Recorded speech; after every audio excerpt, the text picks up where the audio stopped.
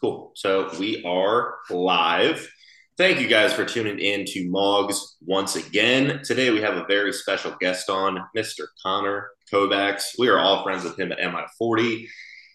He's a beast, to put it simply, but I do not want to accidentally under or overstate anything because today we are going to make it about him, let him tell his story, have a brief outline so we think we can make sure we absolutely deliver a lot of useful things to you. But without further ado, take it away, Connor. What's up, man? Thanks for having me. And sweet, I mean, we can just dive right in. I really hate intros and whatnot, so like you just get to know me as the conversation goes on. But pretty much topic one we have right here is for like why I stopped my pro debut.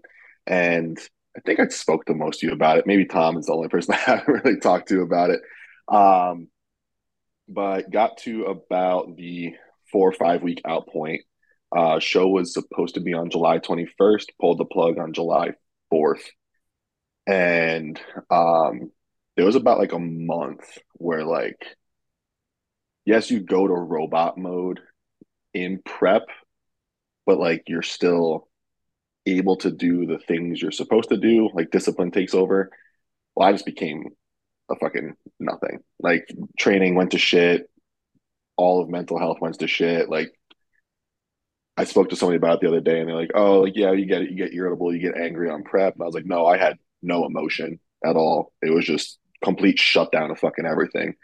Um, everything in terms of pursuing my own business went to shit. Client responses went to shit. So just a bunch of stacked on stacked negatives that after 4 weeks of that cumulatively um, just piling on to one another, it was like, yeah, what's the reward at the end of this line?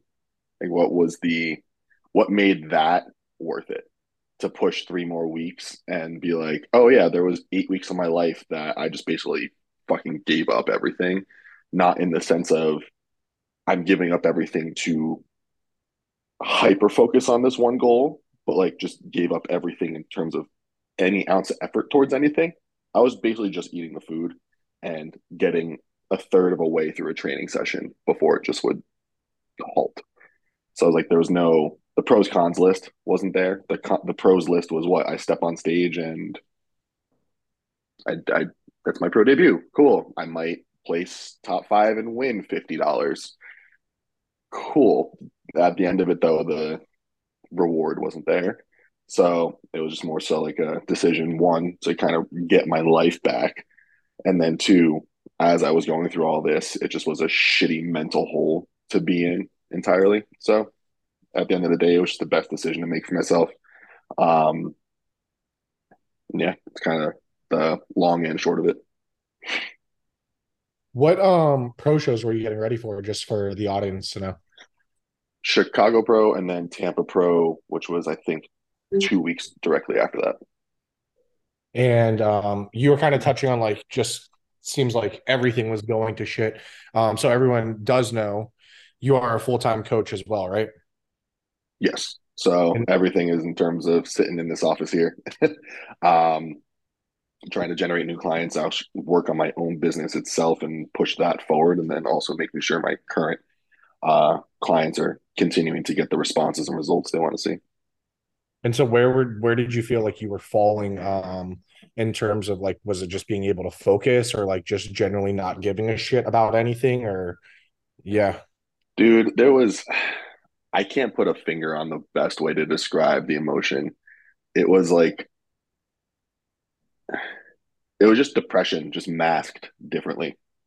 The best way I can put it. Like, where, I don't know if, John, you've ever suffered through any type of depression, but like, you wake up in the morning and you're like, cool, I have my day ahead of me. And you're like, okay, cool. I'm not going to do any of that shit. I'm just going to go lay the fuck back in bed and turn the lights off and hide. It was depression masked with like a bodybuilding prep. So like I would get my client check-ins in the morning. I'd have responses to make, and I'd be like, okay, cool. I'll answer all that later when I have like a 15-minute window of like mental clarity. But that's all I would get is like a 15-minute window where I could sit down, bang it all out, and then go hide again and do nothing. um, it just wasn't conducive for any type of positivity at all. So I have a question off the back end of that. What was the turning point that you feel um, sort of made you go down kind of that negative path? And also, what was the point where you started to notice it yourself? Because, we can kind of spin our wheels for a little bit before we actually notice some of those things taking place in our lives. So turning point, I can actually pinpoint it. Because I kind of not 100%, but I'm very confident as to why this happened. I, as an individual in this sport, obviously we take performance enhancing drugs. I don't aromatize anything heavily at all.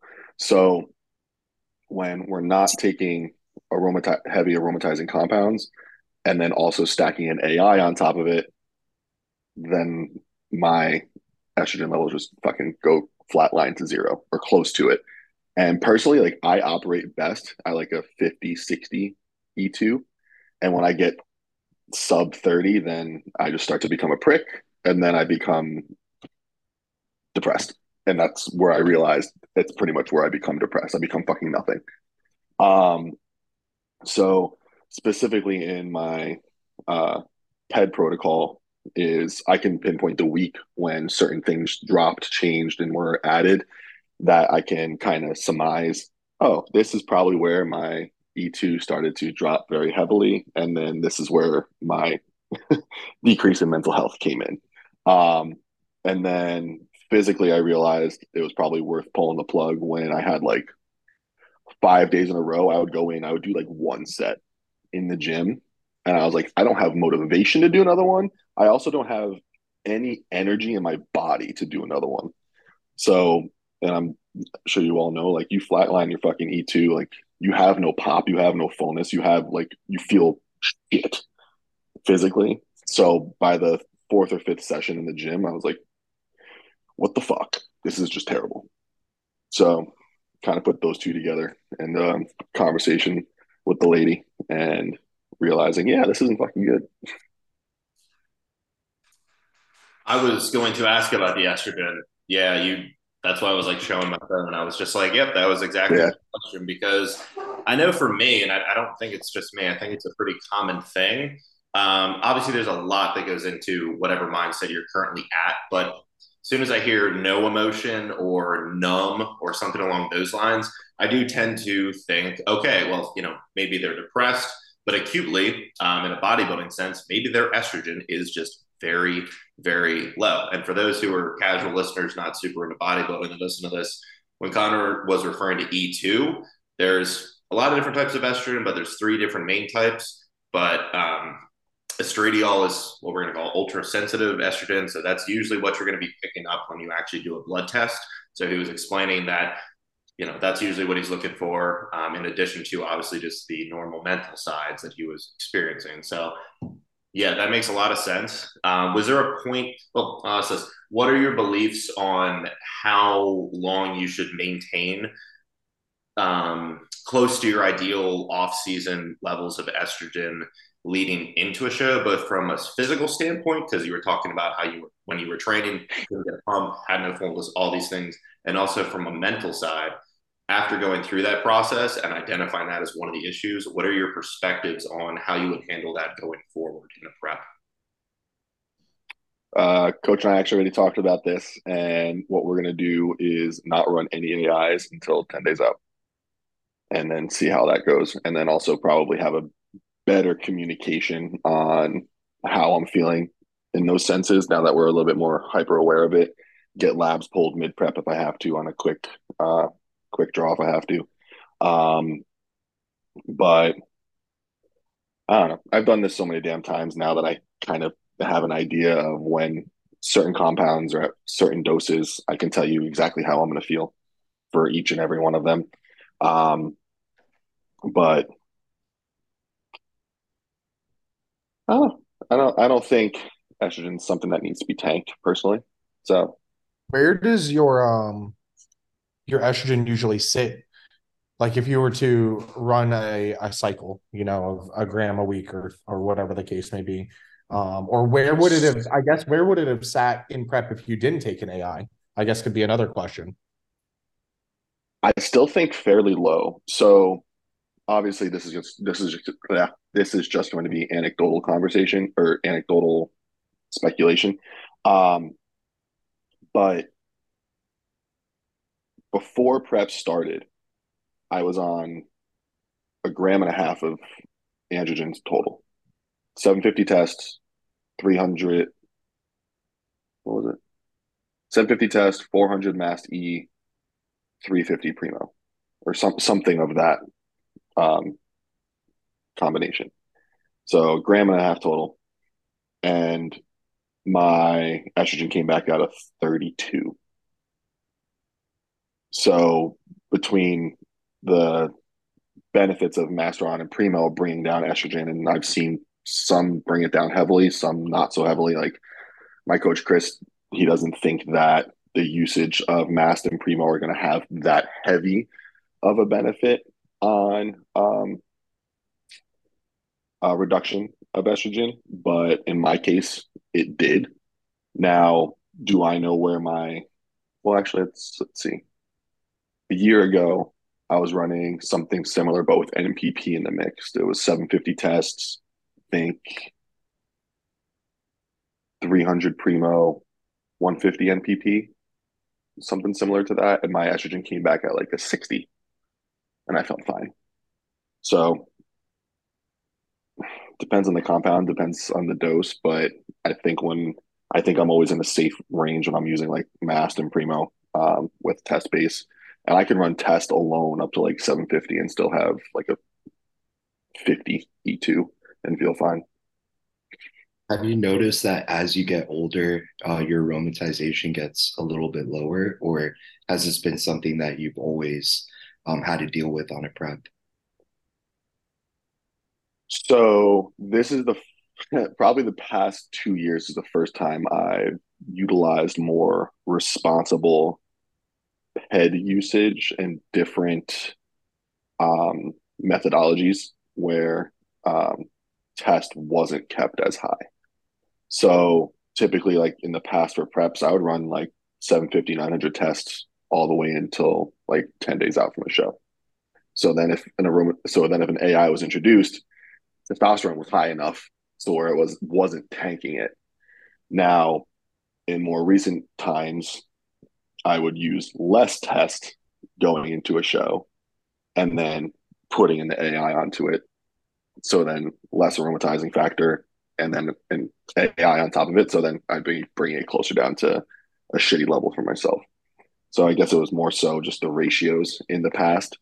Um, Granted, I don't know if you guys all saw my post from the other day. Like when I got into bodybuilding, fuck, I did drugs all the wrong fucking ways. Like absolutely the wrong fucking ways. And I am extremely lucky that my labs and my internal health was resilient enough to where I did not end up with any long term issues. Um, but when I started bodybuilding versus how my body reacts now to all those things, it's so different. So fucking different. I run less, I use less, but now the impact is greater on how I feel on them. Where like back then I was like, okay, cool, 500 plus milligrams of tren a week, and now I'm like, can we do like 150? Can we keep it at like 150? That would be great. Do you think it's that, or do you think it's you're more aware of side effects now? Because I know when I like in asking, new clients, and as most of us here are coaches, maybe not all full time, but I know Ben still had people at, USA's and North Americans at a very high level. I know for a fact, like trying to pull accurate biofeedback out of newer clients can be very, very hard. So do you think it's more that like you're just aware of those side effects, or is it like you've just literally your body now handles drugs differently, or maybe a Both. combination of yeah. Definitely a combination of both because probably my first 3 years in the sport, whoo, I was an asshole on prep. Fucking hell. The worst type of human. Um, Now when clients come to me and they're like, hey, I'm a little bit irritable. How do I handle this during prep? I'm like, you have to go through what I did. You have to be self aware. Realize when you stub your toe, you do not have to break the chair in the other room. The chair didn't do it to you. As much as you want to break the chair, you have to breathe deeply and get through it. It's just that internal conversation you have to have with yourself that I've gotten much, much better at. So that self awareness is there.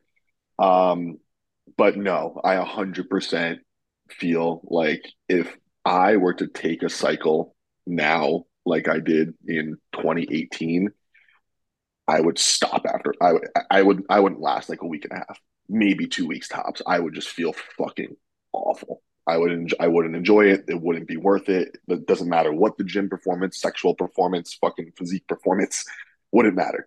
I would just be like, this is fucking terrible. I would just hate it. What, just to satisfy people's curiosity, what kind of example of dosages were you messing with back then? Oh, great. We're gonna really fucking shoot me in the foot with this one. Um, This is what not to do. 110%. So I don't think I was up to the every other day thought process at this point. So it was still probably like a Monday, Wednesday, Friday injection. So probably the last 4 weeks of prep, like 700 test, trend, mast across the board. And then whatever orals at the time, I was like, oh, this is at that point in time, AJ Sims fucking protocols were leaked. So I was like, oh, if this is what this motherfucker's doing with his clients, let me do something similar. That's a pretty high one, so let me cut it in half. But cutting in half AJ Sims' fucking protocol that was leaked was going from 200 Winnie to 100 Winnie a day. So it's like I did some stupid shit on that side of things. That Stupid, hurt stupid. to hear. Go on Yeah, record saying I no, like. huh? I said I'll go on record saying I like 100 Winnie. I fucking it drives me out and I feel great. And See, my liver just fucking hates it. I mean, it's only for like the last 2 weeks running it into the show. Yeah, I'm not running it for like 8 weeks at 200 no, milligrams of orals. But yeah, I'll titrate it up pretty heavily the last week. Although some people no, like to it was the same. What'd you say, No, Ben? I've got I said, although some people like to do that for 8 weeks and wonder why they're all fucked up. Yeah. But okay, I mean, I guess we could sort of shift into something else. What would be sort of a checklist, if you will, of hey, are you ready to do this extremely difficult task of going through a prep? Whether that be mentally or I think we're mainly focusing on mental stuff. So mentally, where should you be theoretically before you start something like this? I think the mental ties into everything though, because something that I'm going to be doing moving forward with all of my prep clients is a pre-prep survey to Ah, make sure that they are even able to do a competition prep. Um, because I don't know if I'm lucky for the experience or unlucky as a coach, but I've had 3 or 4 clients in the past year and a half I've had to pull from prep because just their life, their relationship, their mental state was not in a position to do a prep where one, the results weren't going to be achieved that we wanted to see, but then two, it was like we're fighting an uphill battle. We're just going to put you into a much worse area, um, much worse place. So like we're not going to continue to risk health for no reward on the back end. And so I guess like what would you say? Because I've had this myself, right? Like I had a guy who we went through a health phase. He was literally like 2 weeks into his protocol for nationals. Nationals, I think now is like 10 weeks out, nine, something like that. And 2 weeks in, he had just had a newborn like 4 weeks earlier. And before we had that talk, I was like, hey man, like, I understand you want to do this show. Like we just took this long year away from the stage. In 2021, he did Tampa, No, we're 23. So 22, he did Tampa on the amateur side and won the overall. So he was like extremely excited and everything. And I was like, okay, like I know that you're extremely responsive to cortisol, right? Like this is the guy who wakes up 1 hour earlier and it's like he's holding 3 more pounds. So I was like, okay, I'll tell you what, we can give it a try. But if we see a negative response, I'm going to pull you out, right? And of course, like a newborn baby, and I don't want to say that this individual had his priorities messed up, because when I was younger, fuck, I've been on the record saying I was working the front desk at a Gold's Gym, prepping for my first show, asking my mom to pay my entry fee. So my priorities were definitely fucked up. He has a job and everything like that, and it kind of just again aligned with like, you know what, I want to give this a try. This is my goal. Ultimately, obstacles are always going to be in a way, but as I think our job as a coach is to make it like, hey, yeah, you told me you want to go on vacation at the end of summer. That's cool. We're not going to take a week break 4 weeks out from your show, right? So what kind of things, I guess, you or I guess everyone are you looking for when going into a contest prep? I mean, I think Connor nailed it for one of the most important ones where he was saying you have to be, I would say, exceptionally self aware because you are likely going to put at least some androgens in you that are going to make it harder for you to control yourself. And maybe that's a harsh way to put it, but that is the truth. You have to have a very great ability to objectively think, okay, I don't need to destroy this object that I happen to bump into. I don't need to say something to my partner that really didn't need to be said or just came out in a way more aggressive tone that is helpful for the conversation. There's a lot of times where you're going to have to make yourself stop and think for 2 to 5 seconds before you open your mouth, cause an action, all of that. I think if there is one thing that's of paramount importance, besides maybe physical health, it would be that. But that's just the first thing off the top of my head. So someone else can jump off. I mean, would say I financially, go ahead. as well. You got to be in a good financial spot. I think that also plays in with mental health. I mean, bodybuilding is a sport that it's pretty expensive and you don't get much out of it in terms of finances. So, as long as someone has a good functioning job, I think that also plays a good role in maintaining mental health as well. I think it's overall stability, just environmental and life stability, being able to look out to your next 12, 16, 20 weeks of life and being like, cool, I don't have anything drastic planned to come up. My life is in a good position where if an obstacle does arise, I'm able to pivot or make my way around it. Um, or on the other side of things, you're just experienced enough in this that you're able to pivot when there are things on your schedule. Like when I was getting ready for the Chicago Pro, I had to go to my little brother's wedding, which was 8 weeks out from the show. That was no issue. I had done that before. I had my food on the plane, got off the plane, got the rental car, went straight to Whole Foods, from Whole Foods to my parents' house, straight to the grill. And like, that's just another fucking day. I've been doing this 8 years. It's nothing like, oh shit, hey coach, how do I make this happen? And like as a newer coach with a lot of newer clients and a lot of newer competitive clients, that's the one question I am starting to figure out how to answer less and less of, where it's like, hey, I'm in prep, or I'm supposed to be in prep, or this thing's coming up. How do I stay on track? Like, you just do. You want to make it happen. So you plan ahead and you execute based on whatever your life is able to coordinate for that plan that you set for yourself. My plan was easy: plane, Whole Foods, parents' house, and the grill. You might have to go plane fucking 6 miles west from your parents' house to a different store that because they don't have what you need. Drive another 20 miles to something else because they don't have what you need, and then to an Airbnb and cook because you can't stay in that hotel because there's no kitchen. But everyone has to be able to pivot.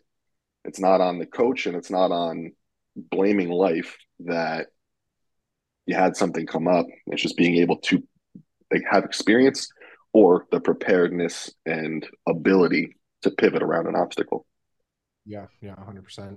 Um, I think also Tom touched on it very good. Like, kind of having your ducks in a line is the biggest thing, right? And you said it couldn't be any more beautiful. Like the next 4 to 5 months, you kind of got to have a pretty good idea what the next half year life is going to look like. So if you're taking vacations, understanding that, hey, we're going on vacation, probably not going to be able to take this vacation the exact same way that I would like to, right? Like if you're going to the OBX, because we're on the East Coast and everyone loves to go there, or they love to come here and annoy us in Tampa, then you got to understand, like, hey, you probably still got to get your ass up, go do your fasted cardio before you go to the beach all day. If Connor prescribes 10,000 steps or whatever, well, walk your ass on the beach, whatever that case may be, right? But I do want to touch on one thing because we talked on this last podcast, or maybe I don't know how many it's been now, but like the mental health side, right? I think the three of us touched on it very briefly. Tom was having some issues, but what because you mentioned, I'll be completely straightforward. Like the biggest mental sides that I've had is more of kind of like the pressure that comes with doing well within the sport. I've never had any, I guess, like negative thoughts that come from drugs. I always say that, Halo is an aggressive drug, but at that point, it's 2, 3 weeks out. Is it I'm just an asshole or is it the drug? Who knows? Probably more of me being an asshole. And I actually want to ask you guys, does anyone else notice that? When you guys take Halo, are you more aggressive? Do you have to take Oh yeah. Okay. Oh yeah. All right. Never I just taken can't. Yeah, I can't pinpoint it. So I really don't know. There's a reason that not every powerlifter, but there's a reason that it's so popular in powerlifting. They will take things to kind of purposely mentally fuck themselves up in a sense because strength is mostly a CNS driven thing. It's not necessarily just about how much actin and myosin is within your muscles. Yeah. It's a little bit different than bodybuilding and obviously a lot of sensors, as Sierra hit on when she was on. But Halo, check drops, which is kind of like oral trest,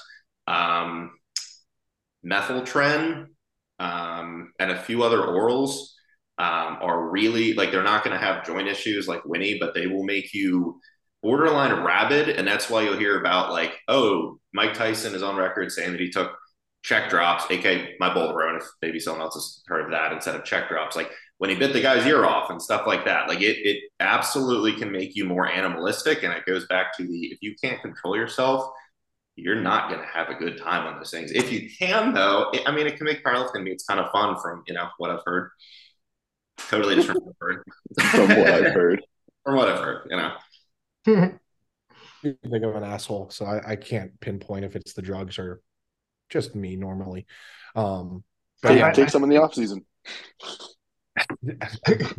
I think though, whenever any compound is a negative for you, you're gonna know. Because like in a prep for me, yeah, I'm obviously more irritable. I'm tired and hungry, but like I've never been able to actually pinpoint, hey, it's definitely because I just started taking tren, or like Connor said, my estrogen's too low. Like I've never been able to really grasp what specifically is doing it. So for me, I think it's honestly probably just I'm tired. Sure, like tren's going to make you a little more aggressive regardless, but I've taken it in the off season and it doesn't make me anywhere near what I am when I'm in prep. So that tells me that like, hey, it's probably just a prep thing. But yeah, that just sort of exemplifies why it's very important to know what these things are going to do to you before you take them. And you can't really do that without experimenting and trying them out yourself. But maybe don't take 500 milligrams if you're not sure what it's going to do to you. Maybe start on a more conservative path. But I don't know where I was going. 700. Seven, yeah, definitely. I've never done it before, so 700 is a good idea. Well, it equates to one a day, and if you look at it like that, one is smaller than 7, so one a day. It's like a daily multivitamin, man. Just exactly way easier every day. But I guess we can try to kind of tie that to one of the pinpoints we want to talk about, which is like AA mental sides and things like that, right? Like, is everyone of the thought process of if you're an asshole and you take drugs, they're going to make you a bigger asshole? Yes. There's just one thing that I wanted to add before we get into this part because it'll provide for everything we say after. So a lot of these things that we're talking about play into other things. So for example, Ben, you're saying like trend doesn't necessarily mess you up too much, but it's hard to tell. Well, trend tends to mess up your sleep. So if trend messes up your sleep and sleep messes you up, then a few steps removed, trend kind of messes you up. Just for an example of how that works for me, for example. Once my sleep gets messed up, and before that, on trend, I'm just ridiculously energetic, almost manic, and ridiculously disturbingly horny. And then I miss being 18. Yeah. And then to go way back to what we were talking about with estrogen earlier, how the aromatase enzyme works when you're much leaner, it's going to be a lot easier to tank your estrogen. You're not going to have as much aromatase activity. So once again, it's like, did the AI do it, or is it just all of these things being played together that made me react more adversely to that AI, or even to a DHT that has a SERM-like effect that has then brought down my estrogen? So also another aspect that we didn't really talk about too much, but it's kind of sprinkled in with other things we have talked about, is food focus. You go into a prep and you are already very food focused, you are setting yourself up to go down a dark path, because I don't care how mentally strong you are. I mean, if you've done this many times, you're going to be more self-aware of where you're at, and you should be able to control it better. But especially for newer people, if you're already food focused and your metabolism's not to the point where you can sneak in a cheat meal a week or something like that in the beginning, you're not positioning yourself in a good place to have a good relationship with food, even remotely, even shortly after your prep. I just wanted to say all that. So we can go to the next topic if you want, or if you guys have anything to add to that, go for that too. I mean, I think yeah, I was gonna say, I think yours shifts nicely into or your last statement shifts nicely into the next topic of where John led into it of if you're an asshole and then you put gear on top of it, it just makes you more of an asshole. Yeah, I mean, I listen to Fuwad's podcast all the time, and they always talk about gear just enhances whatever current natural personality that you have. Now, can it, depending on the concoction you take, shift your personality and then amplify the things that may not have been typical prominent pieces to who you are? Yeah. But at the forefront, I think it's just going to already and immediately be like, okay, cool. If you were an asshole, you're just going to be a much bigger asshole. And to whatever other personality traits that you can link that to. You go from tight to gaping. So we don't want that. Keep it tight. Ooh. Someone else. Yeah. Obviously, I can't be left alone. Someone else go. So then like in terms of that and like the side effects, because obviously, you know, there was a very good post by Hunter about this and things like that. You can share as much as you want. I think we briefly touched on it in terms of like the kind of like negative thoughts, but like what were you dealing with in terms of that? Was it like, you know, besides the I just don't want to do anything, were you having negative thoughts of like, you know, potentially harming yourself, or was it like more just like, you know what, I'm tired, I don't want to do anything that I literally have on my plan? Because as I mentioned, I've never personally battled with those, so I do think that it would be nice to kind of, you know, anyone who is going through those thoughts right now, especially with like the passing of Neil and some other people in the industry. Yeah. So I mean, shit, I'm gonna toss us back to 2020 for this.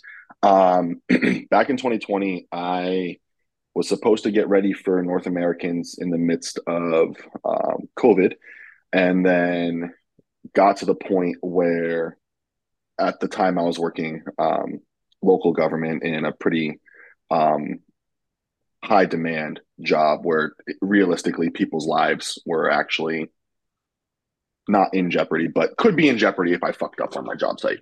And my supervisor started to notice, like, hey, you're kind of getting lazy, and not depressive lazy, but lazy in the fact that I was hungry and tired. I was getting lean, I was hungry and tired, and prep was doing the normal prep things, but my supervisor got on my ass about it, and I was like, okay, cool. Well, I have to keep this job right now. So I backed out of that prep. And Um, a few weeks later was when it was the first time I started to, in my entire life, ever experience any type of depressive tendencies. Fast forward then another 6 to 7 weeks, I'm crying in my office for like the fourth time that week, and my mom's texting me like, "Hey, you're coming home on Sunday. Dad's gonna be there. Pack up your shit, get in the truck, and drive back to New York from Colorado." So I moved back home in 2020, lived with my parents for about 2.5 months, and went through my first ever like, yeah, this is depression. This fucking sucks. Um, and I was lucky enough though, where I was just mentally aware and completely unashamed of anything. Where I was like, "Hey, mom, something's not right. Hey, my little brother. Hey, my best friend. Hey," I reached out to Ben. I'm sure at that point in time he had actually stayed at my apartment not too long before this had happened. I was just reaching out to people who cared for me. Ended up sleeping on a couch of my friends a couple nights where I was like, I'm just not okay. Like, 9 o'clock at night, I'd be sitting on my counter just fucking crying. I'm like, I don't know why I'm crying. I'd be on the phone with my little brother. I'm like, I don't know why I feel this way. I don't know what's wrong with me, but I can't stop crying. So I was lucky enough to be very self aware that something was wrong and able to admit something was wrong. Because at the end of the day, like, I didn't reach out to some random people and was like, "Hey, I need your sympathy," and they were able to cast judgment on me. I was just reaching out to the people I knew who were in my circle who actually cared for me and be like, "Hey, I just need to express to you something's not right. What should I do?" Um, and then ever since then, I've just been hyper aware of the good days, the bad days, and like when I do start to feel similarly to that, and how drugs play into that. So this past off season, maybe probably had to have been February or March, we tried experimenting with Tren in the off season, 150 milligrams a week. Day three, or maybe like it was week two, I don't know. I remember sitting on my toilet and thinking to myself, yeah, I don't want to be here anymore. And I was like, okay, cool, we're dropping that fucking drug. And was immediately able to be like, okay, well, here's the new variable in my life. Typically, Tren makes me angry, but I've had depression in the past, so now it's not really making me aggressive. It's making me depressed. And I was like, well, yeah, so we're going to drop this drug and I'm not going to want to feel that way anymore. Um, so that was probably my only instance of where drug implementation almost directly correlated to bad thought. Um, and then this past prep, I don't remember if I had those thoughts at all. I think it was just blank.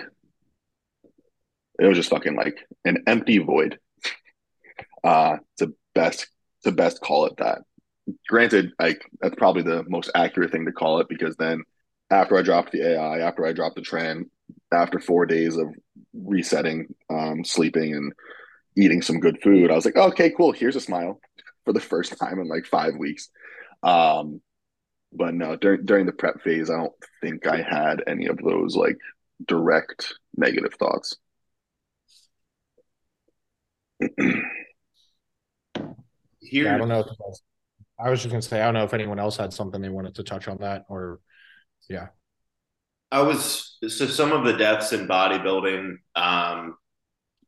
also incorporate recreational drug use. Curious if anyone ever has any experience, whether it be the off season or on prep, where they found themselves utilizing substances that maybe aren't traditionally associated with bodybuilding or aren't going to directly be a PED in a sense. So whether it was a conscious decision to use it, like for example, end of prep, super freaking mad, say smoke a bunch of weed every day, like way more often than you would or something. It's a weird topic, but we know that people have taken this very, very far, such as Rich Piana. Not that he was really too much of a competitor, but other figures like that. Do you guys have any, whether it's personal or other stories of, it can be horror stories. It can be just, oh yeah, I smoke a little weed at the end of prep to keep myself sane. Like, you guys got anything like that? Um, I sort of do. I mean, a little. It's not that exciting, but um, my last prep, I kind of shut down in a sense as well. Like it wasn't quite as severe as what Connor's explained, but with my last one, I think I quit my job maybe like 4 weeks out or something like that. Hmm. Um, I something remember like that. yeah, like I quit my job and I was like, man, I just don't want to serve tables anymore. Like I can barely fucking do this prep. So like I'm gonna quit my job. Don't do that if you're out there contemplating that. Don't you need a job.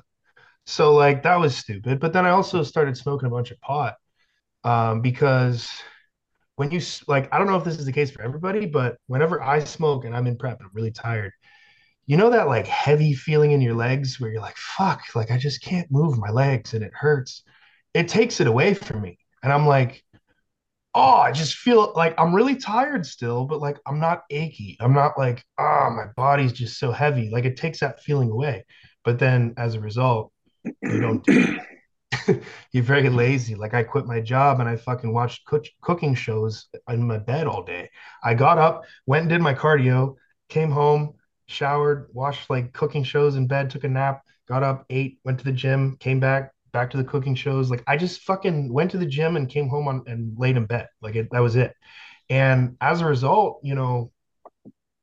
you you have this like lack of control in your life or this feeling of lack of control because you quit your job. So now in the back of your head you're thinking, shit, how am I going to make money? I don't know how to do this. So it's really just like a let me get through this 4 weeks. But if that 4 weeks is ruining the rest of your life, then it's not worth it. Like I like I keep saying, I quit my job and I also fucking lost my girlfriend at the time. You know, fast forward to now, it worked out amazingly. But like I think that prep for sure probably threw that relationship over and ended it quicker than it would have. It would have ended anyway for other reasons that people who know me know, but it ended it quicker because I didn't fucking do anything. Okay. And I think maybe the best advice for the last 4 3 whatever weeks whenever it gets hard for you is doing everything you would have done anyway, like go to work, walk your dog, do all the things that you normally would do, and don't just like sit on the couch and wait for it to be over. Because first of all, it's going to make it feel longer, and you're going to drive down your NEAT. So you're going to have to probably do more cardio because you're just sitting on your ass the rest of the day. So it's really just staying active until it's over, rather than just shutting down and only doing your bodybuilding tasks because then you're really only going to be thinking about how bad prep sucks because there's nothing else that you can do or think about. So, yeah, that was a random rant right there. But don't do what I did and smoke a bunch of pot and quit your job because you're a loser if you do that. I was a loser. I'll say it. Yeah, that's what a lot of people I try to urge a lot of people away from is making big life decisions and that last little bit of prep, especially like friends or a client right now who I'm dealing with. You don't really want to be making those decisions when you have that crazy motivational feeling of like, oh, this is just going to carry out over to the rebound and off season. I'm just going to do all these things. And then you get to that point and you're like, oh, I actually don't want to do it. That was just prep talking and me being bored and having a lot of time on my hands because I'm hungry. One thing I did want to touch on with the recreational drug use is I've seen a lot of people actually become addicted to Adderall off the back end of prep. Yeah, so people will take Adderall that kind of, tired but wired feeling. They take Adderall, kind of relieves it, makes them more productive on prep, and they just can't wean off of it in the off season. I've seen that ruin a lot of people's lives, to be honest. Mhm. Yeah, I've heard of that for sure.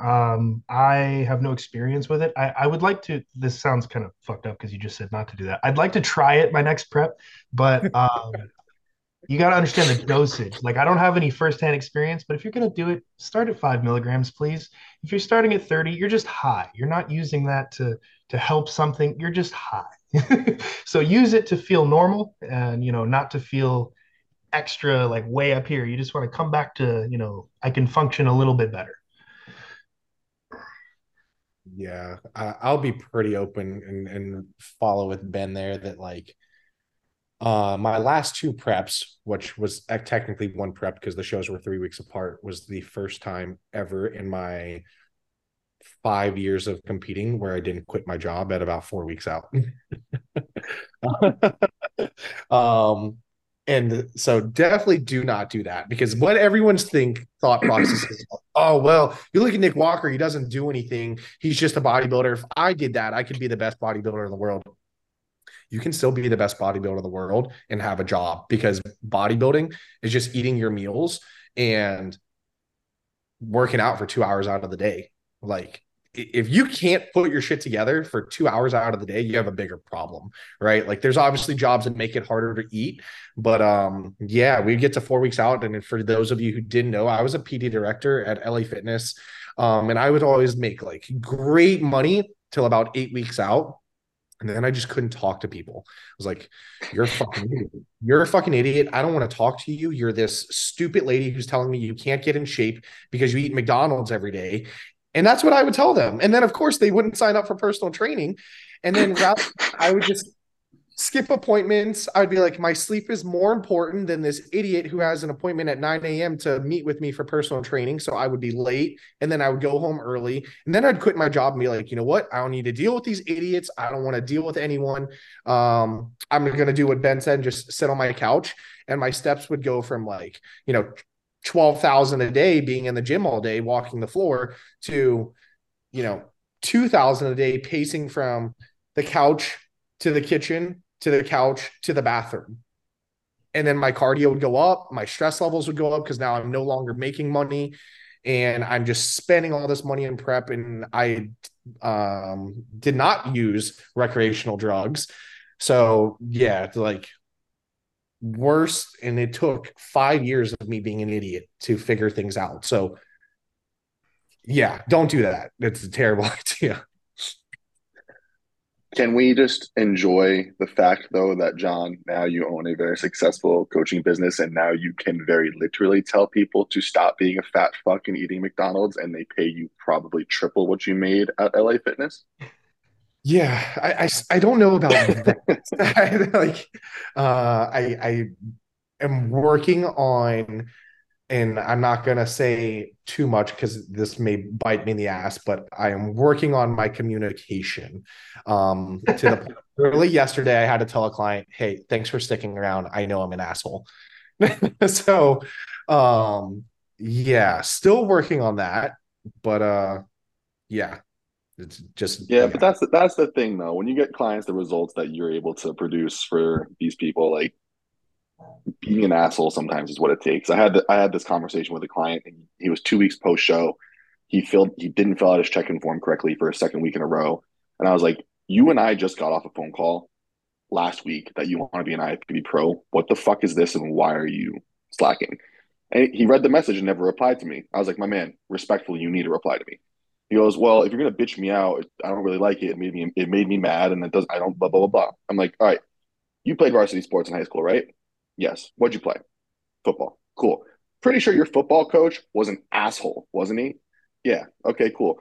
You were a senior on that team, so you're a 4 year veteran, which means you're quote unquote not new to this. That first day of practice, you fuck up, you're running sprints. That last game of the season, you fuck up, you're running sprints." "Thank you." The look I'm getting of death right now as my food is delivered. Um, you're running sprints. I don't have the ability to be on your ass while you're poorly filling your check-in form out and tell you to go run sprints. But I am going to be on the other side of this phone telling you, hey, you want to be a pro. I'm a pro. I know what the fuck it takes. And you know what I do? I fill out my check-in form correctly every single week for my coach. And that's the bare fucking minimum. So I'm able to at least translate it over to them like that when they do give me a little bit of pushback on if I'm being an asshole. But I'm sometimes too nice at the same time, which is my thorn in my side. Yeah. I will straight up tell people, and because just to be incredibly straightforward, I will say you are giving me less than the minimum amount of effort and communication that I need to guarantee the results that you came to me for. Because then it puts the responsibility on them. They can be mad that I told that truth to them, but they'll understand that it's true. I mean, I'm not just going to say that to push them even further than they told me to. And that's worked well, but it also made one person quit before they started, but obviously they didn't really want it. So, I mean, can't help that, right? Not everyone's a winner. Sure. No one knows them. But yeah, no, and if it does bother them when you call them out like that, it's probably because they're not very happy with themselves either. They know you're right. And they're like, oh shit, he's calling me out. I don't like this. But some people need to hear that. So it's important to do that sometimes, depending on the person. Yeah. All right, we're little tangent. John's and Tom, actually everyone here, since we all coach, and I'm not sure. Like John, I feel like you coach more of the experienced guys on this podcast right now. Do you guys notice as you have new clients coming on that the interest in the sport itself isn't there? Because like before I even worked with a coach, before I even got into the sport, I knew enough. I sat on fucking Google on bodybuilding.com, getshredded.com, getjacked.com, whatever the fuck was out there. And I learned everything I could. I just started working with a kid last week. I was like, "Hey, how much do you know about the sport?" He was like, "Well, I don't really follow it." I was like, "You just told me you want to take this long term, and you want to be a pro one day. You want to take the years that are necessary and build your physique to be a pro, but you're going to sit here and tell me you don't follow the sport at all?" And I have more and more clients who are coming to me like they don't even pay attention to it. So are you guys experiencing that as well? Yeah, Sorry, I have to honestly, move. I think there's lessons that you can learn from just being, immersed in the sport to a certain degree. You're not going to really understand what it takes or what other people are going through, unless you surround yourself with some people, or at least online, communicate with some people, watch some videos. At least from my experience, before I even started bodybuilding, I was watching the Arnold and the Olympia. I was like a fan before I even, started doing the sport myself. So I can't really relate with those people. It is kind of hard because you can't really force someone to be interested in a sport that they only want to participate in. It's kind of like, hey, you want to play this video game, you got to watch videos in this video game before you play it. But at the same time, I think it is important that you get people on board with at least, immersing themselves in that culture and that sport to a certain degree. Yeah, I mean, so like honestly, and you guys probably make fun of me. Um, I was the client you're talking about, Connor. Honestly, I did not follow the sport. I knew who Ronnie Coleman was, and I would watch the yeah buddy videos and yell at myself and make stupid noises before sets in the gym, which were definitely underperforming sets. But I didn't follow the sport at all. Um, I believe at one point, But did you know but what you were getting into uh to a man, degree? To a degree. I just knew that it was going to be hard, you know. Okay. But I didn't think I was going to have like instant success. I knew that I was undersized, and honestly, I didn't want to be Ronnie Coleman. Like I didn't want to look like that. I actually talked to Jeremy Buendia at TCM Nationals earlier this year and told him the reason I got into the sport was because of him. I saw his physique and I was like, I never want to look like Ronnie Coleman. I'm not going to look like that, even if I did. Um, and so that was kind of like what I was chasing. And the more that I got obsessed with like, the sport, that carried over to where it is now and like moving up to classic and things like that. And that my love and passion for the sport grew. So I was probably the client that you're talking about. However, what I'm seeing more, and I think this is what you're trying to relate to, is I'm getting more clients who are like, I'm doing this because of the social media status. I'm doing this because I see how Sebum has built his life from this sport, or how Stephen Cow doesn't work. He wakes up and does jujitsu or whatever the case may be, and he kind of works out and looks great and has like a pretty boy look. And that's what I see more and more of. Not so much of like I'm getting into the sport because I think it's cool and I want to try it out, if that makes sense. It's more of just like like I want to go in all in on this, and the benefits will come with me competing, when it's quite frankly the opposite, right? Like we all know how much we have to pay to be able to compete. And if you do go pro and are able to even just pay your bills from competing, you're in the like 1% of the sport. That's what I see more of, not so much of like the people who are just generally like, I went to a bodybuilding show and it looked awesome, I want to compete. Yeah, How many times do I you think guys? it's My bad. Go ahead. no, you're good. Go ahead. Oh, I was gonna say, how many times do you get the question from clients about asking about their potential in the sport? My answer to that, whenever I get that, that some people ask me, they're like, "Hey, do you think I have what it takes?" I'm like, "You're looking, at bodybuilding as something that you're trying to get something out of. You're always going to be disappointed for the most part, unless you're Chris Bumstead, Nick Walker, unless it's something more mental, or more deeper than just social media following and money or anything like that.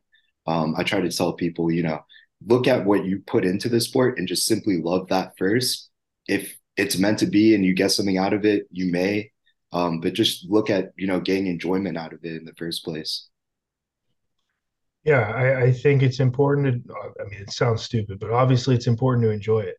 Don't do it because you're trying to get this or that. Like you should enjoy the basics of what you need to do because you're going to be doing them every day. Um, and yeah, I mean, I think I totally lost my train of thought. I'm sorry. There was something I was going to say, but I totally lost it. Oh, I was Like you're talking going to be about doing those day in and day out things for a very long time before you see any type of benefit. Oh, And I remember. Yeah. So new people like that, they're like, hey, what's my potential in that? Like, I don't really know yet. I mean, like, sure, I can see your bone structure and like a little bit of muscle on there, but like I don't even really know if you have the potential. You kind of got to do it enough before you can evaluate your physique and be like, oh yeah, that's like a very like rough draft of what it could look like. But it's like, dude, if you've been training for like a year, unless you're like you're crazy genetics and you just put on a bunch of muscle, I have no idea how much potential you have. The point is you got to enjoy what you're going to do, go for it for a few years and see what happens. And then you can be like, wait a minute, is it worth putting more into it and continuing along this path? I think the question that that everyone needs to ask and that we as coaches need to rephrase for the client is if they come to us and they're like, hey, do I have the genetic potential to make some XYZ happen? We need to reframe it for them and be like, it's not about your physical potential, but do you have the potential mentally and within your ability to make that happen? Like, perfect example, we all know Andre. He's one of my favorite clients to work with. He doesn't have the best genetics and like he throws on a shit ton of muscle really fast or he's super lean all the time. But motherfucker, that kid's been a bodybuilder for what is it? It's September. He's been a bodybuilder for 7.5 months.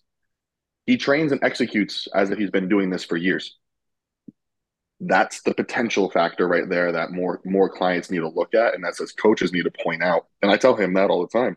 Like, I don't have to explain training to you. You trained with me for like 4 days, and then you figured out, oh shit, I have to work this fucking hard to see this type of result. It's the client's ability to actually utilize whatever physical and mental potential they have to make it happen. And then the result on the other end is looking like they have the potential to turn pro because they'll never look that way unless they're able to actually execute it that way. and you know what, really quick, and then I think we can move on, move forward. But I guarantee you, if you would have saw pretty much anyone in this podcast, because I don't think anyone in this podcast is a genetic anomaly. If you would have saw them at their starting point and you would have said, do they have the potential? You would have probably just been like, no, no, right? Like I guarantee you, if you saw Connor when he had board shorts on, you would have been like, if this guy's going to be a classic physique pro, you would have said bullshit, right? So, 170 pounds. and I honestly think that's probably 90% of the people who go pro. Like, and it's really just them being consistent longer than you can eat chicken and rice. Like them eating chicken and rice more times, not missing meals, not missing training sessions over an extended period of time for a longer period than you could do it. I truly believe that's what it comes down to for 90% of the people that come pro. And then the other 10%, those are the Olympians. Like, and there may be a few that squeak their way into there, like your Brett Wilkins and, what's his name? Charles Griffin and those people who are just not like the upper echelon. It's like, oh, you looked at them. It's like, this guy wants to go pro. He can go pro. But everyone else, you're probably the person who graduated high school at 170 pounds and, you got into this because you were the smaller kid. Very few of you are going to be that person who's like, oh, Correct. yeah. Correction. I was 150 pounds. Yeah. Same. I was 160. So, yeah. Small. What, guys, I don't know if anyone else had any other things. I was going to wrap up with the last topic. Did anyone else have anything else they want to say? No, I mean, really, it's just consistency over time, right? I mean, that's really the secret. Everybody's always wanting to know the secret. That's what it is. It's just doing things longer than the other person. That's really why any of us are where we are right now. The ability to do it longer than others. Yeah. And to keep lower while doing it, because the mind and body are basically one thing. I mean, one famous quote that people say to exemplify this is where the mind goes, the body will follow. So doing all the right things and making them feel like a comfortable-ish part of your routine most of the time, I would say, is the overall process. Connor, because you are the other pro, did you have anyone in like your first couple shows that beat you and now they're like still potentially maybe even look the same or still fighting to try and go pro? You went pro before them? Well, sir, I've done 12 shows, so that's a lot. I'm honestly gonna go with probably 90% of the people I have ever stepped on stage with have not turned pro. Genuinely, like I really think it's probably even higher than 90%. There's only one kid out of Pennsylvania who so I haven't caught up with him in a little while, but if he wants to, he can go be on the Olympia stage after he gets his pro card in maybe like a year and a half if he actually dedicates the time to it. Just like that much of a genetic freak. But genuinely, I can't think of a single other fucking person I've competed with. No, one other. He turned pro before me, but notably so and well deserved. Outside of that, I can't think of anyone else. 10 shows.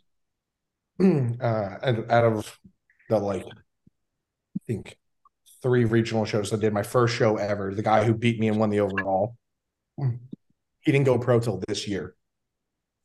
And then there was 3 other people who I know that went pro, and they went pro before me. They were just genetically, I will say, better than me. And I don't want to say like I'm further along than them in the sport now, but I will say like the rate that I've progressed at and they've progressed at since becoming pros it comes down to literally just being able to, what we talked about, doing those things consistently over an extended period of time. And there's obviously and I can't say that I'm not that person, but we all probably know there's a lot of people that have gone pro and then it's like, oh shit, you did everything in the book to get pro or go pro, and now you have not done shit just because it was like you threw everything at it. So yeah, I think you and I are a great comparison of that. I went pro back in 2021. I haven't made my pro debut yet, and in all honesty, the progress I've made on my physique since turning pro is fucking minimal in reality. watching you over the past, what I've known you 9 months now, going on 10 months, and the Yeah. progress you've made is greater than the progress I've made in the past 2.5 years, which is just one astounding to see, because that's just freaking awesome to watch a friend and somebody close at MI40 and just the gym I go to make that type of progress. But also just a testament to the statement you made in and of itself. Like, you execute better than I do. You've been able to execute better than I do. And the progress shows for it. And my lack of progress shows for it. So like it's not even just on the amateur level, it's on every level that can be seen. I think you're selling yourself a bit short there. I think we all would agree on that. But I always will. so with that being said, the final thing we wanted to touch on, obviously, is what goals do you have for yourself?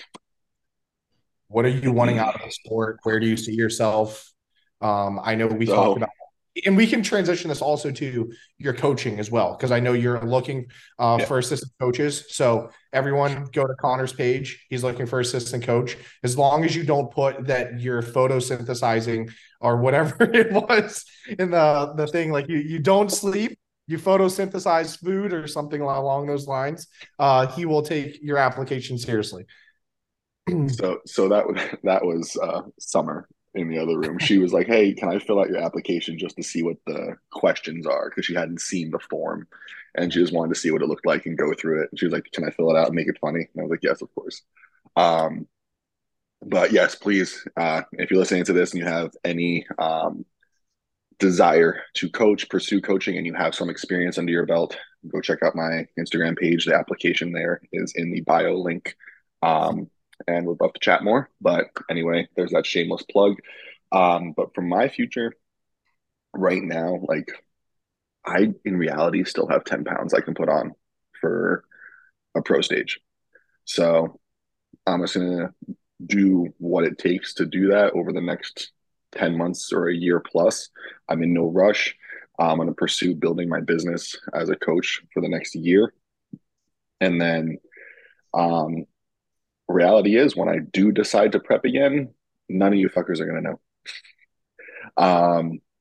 When I turned pro in 2021 and the regional show I did before that, I didn't post about it. I didn't talk about it, told nobody. The people at my gym kind of knew, but I wore sweats and a sweatshirt every day during the summer um, to the gym, never wore a tank top at the gym. And by the time I got to Arizona, because that was the year that the second year that USA's was in Arizona, and I started posting that I was going to be on stage, everyone and their mother was like, "Wait, you're fucking competing?" Like, yeah. And I enjoyed that prep more than any prep I've ever done. So next go around, whenever that might be, plan is to start prep at like 265, 270, and then end prep at around 240, and end prep stepping on stage and have all you fuckers be like, "Oh, cool. Good luck this weekend. Had no idea." Well, you just gave it away. So when we see you wearing a hoodie and sweatpants in the middle of July, I'm going to call your ass out. No, that's the thing. I'm just going to disappear from MI40 altogether. EOS. As far as like that, what are you wanting out of the sport? Since you gave us an idea of what you'll wear next time you'll prep. um, I just want to compete as a pro just at least once, just to say that I did. And then, because reality is, when I started bodybuilding, the only goal I ever set for myself was I want to turn pro. People asked me, "Okay, what happens after that?" I was like, "I don't know. I'm focused on this. I want to turn pro." And then I turned pro. Didn't have a goal written down. Never was like, "Oh, I want to make it to the Olympia stage. I want to be the best in the world at this." It was, I want to be a professional bodybuilder. And then now it's okay. I want to compete as a professional bodybuilder, so that way, in 30 years, when I'm just old and decrepit, I don't have any regrets that I didn't do it. And then I'll compete, see how I feel, see how I do. If I feel good, if I place well, compete at another show within that same time frame, see how I do, see how I feel, and then take it from there. I'm not going to set anything lofty or far out for myself, just because I've realized for me, with past experiences, the best results that I produce just come from enjoying the process and enjoying the sport itself versus putting the pressure on myself to achieve in reality. Like, this is gonna be so fucking shitty for me to say on a bodybuilding podcast, but at the end of the day, most of the world doesn't fucking know who Chris Bumstead is. We don't matter. We matter to a small, microscopic part of of society and the world. So like setting a lofty goal for it, for myself is like, I don't know. I don't have that aspiration. I just want to enjoy it. And if good opportunities arise, I'll roll with it and I'll enjoy it from there. Do you have a I'm sorry, were you gonna say something? You're good. No, I was just gonna say, I think, making progress and achieving goals and things like that, I don't really think it happens without enjoying it. I mean, I've had instances within bodybuilding where I'm not enjoying it and I don't get much done. I mean, I think that's almost a prerequisite of doing all this is enjoying it. Otherwise, you're not going to continue to do it. And going back to what we were saying, it's consistency over time. So if you're unable to be consistent because you're not enjoying it, then what's the point? Like, Exactly. why are you doing it? Are you doing it to look cool? Like, you need a better reason than, oh, it's cool. Like it needs to mean something to you for you to really get anything out of it or to go anywhere with it. Yeah. And since we've all kind of briefly touched on this, at least I know Ben and I have, do you have an age that you would like to be out of the sport? Do you have family goals? I know summer basically takes care of you. The food she put in front of me was very, very. That's a rarity. I have to beg for that. Yeah, I'd like to be out of it by. Well, that's a lie. I've always said by the time I'm 30, if I'm not being paid to continue doing it, I'm done. But if there's monetary compensation that comes in that makes it worth it to continue, I'll continue. But let's be honest, if I could go buy like two BMWs if I didn't bodybuild. It's a fucking ridiculously expensive sport. So there comes a time where it's like, okay, how much more do I want to continue to invest without on a return in investment into this sport, where then also the other investment is my health. So by the time I'm 30, if I'm being paid to continue doing it, I'll continue doing it. But I'll cross that bridge when I get there. And how old are you? 28. Oh, okay. Fuck me, I'm old. Only a small clock on that. I'll be 30 this year. Countdown begins. Oh yeah, I forgot, John, you're older. Yeah, I'll be 30 this year. That's me. That's why you have that dense, mature muscle. That makes sense now. Old man muscle. That's questionable. At best. Yeah, do you guys have anything you want to comment on that? Nope, all good. All right, so a last thing then, in terms of your business, everything like that, obviously, where can people find you? And then what are you wanting for your coaching? Where are you trying to drive that direction? We're all coaches here. And then Ben has a side hustle where he rubs people down. Yes, I do. It's called massage therapy. Coaching wise, no happy endings in those rub downs. Coaching wise, you can just find me at my Instagram, Classic Coaching, Classic with a K. Link for a client application you can find there in my bio. For me and my clients and what I'm pushing more so with my business, frankly, I love coaching competitors, but I'm pushing to get away from entirely driving to only coach them. Frankly, the most enjoyment I get out of working with my clients is like guys and girls anywhere from like 25, 35, 40 who work or have a stable career that they're focused in, that they enjoy, but then were former athletes in their own right, got away from Uh, got away from the habits which they utilized back in college, back in high school, that kept them looking good, feeling healthy, and just looking to get back on track and back into a healthy and better body for themselves. So those typical clients are the ones that I'm really enjoying working with now and going to be pushing more so to work with in the future. And you want to talk about your rub downs more?